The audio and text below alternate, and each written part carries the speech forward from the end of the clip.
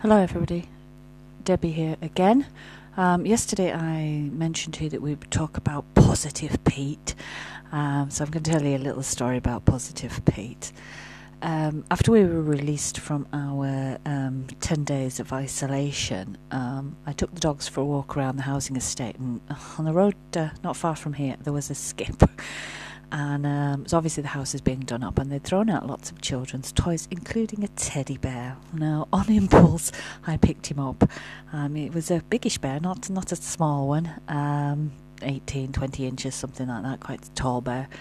And I carried him under my arm all the way back home. I did bump into my neighbour along the way, and she said, "Oh, I recognise that strange lady." And I'm thinking, what's strange about me?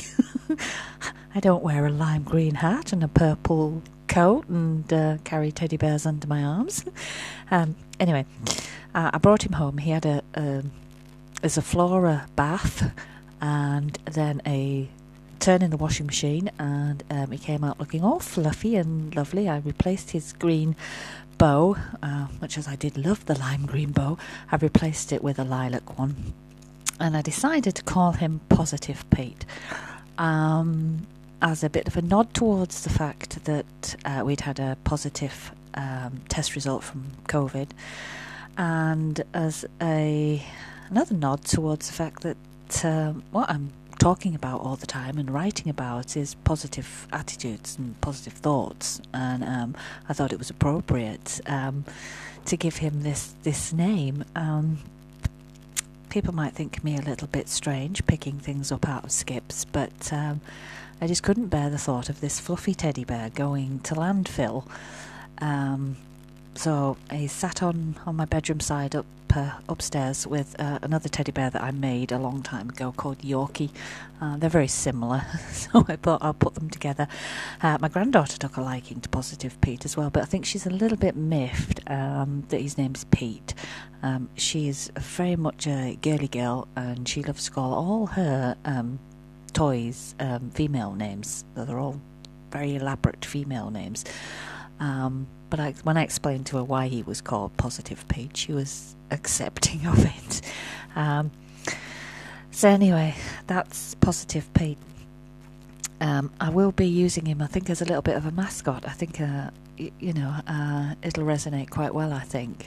People like fluffy toys and fluffy dogs, as I can tell from the pictures I post of Doodles on my Instagram page. I can guarantee 2 or 3 new follows for every picture I post of the fluffy little dog. So anyway, yes, positive thoughts. I have spent this morning setting up my Facebook group. I'm hoping that it's a members-only group, so I will be inviting people to join.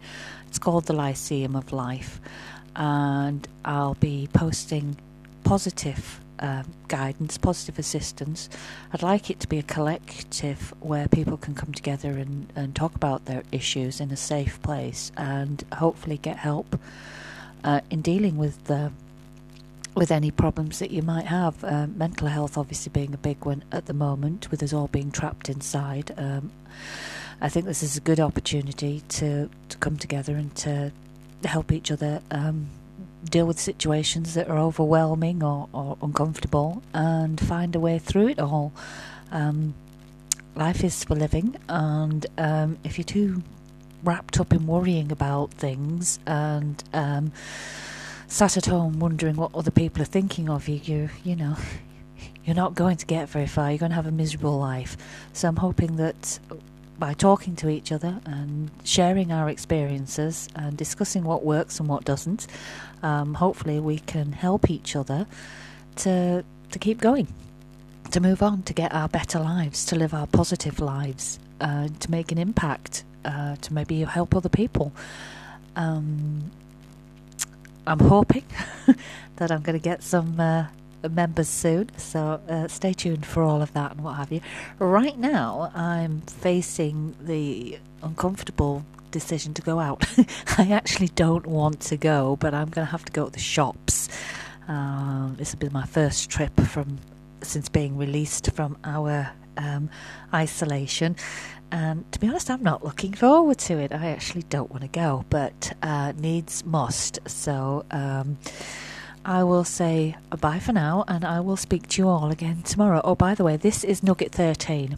The reason I saved Positive Pete for 13 was that a lot of people view 13 as an unlucky number. My mum was born on the 13th, and she was particularly quite lucky. My granddaughter, the littlest one, she was born in 2013, and I think she is just the craziest, loveliest nutcase you'll ever meet, but she's fantastic.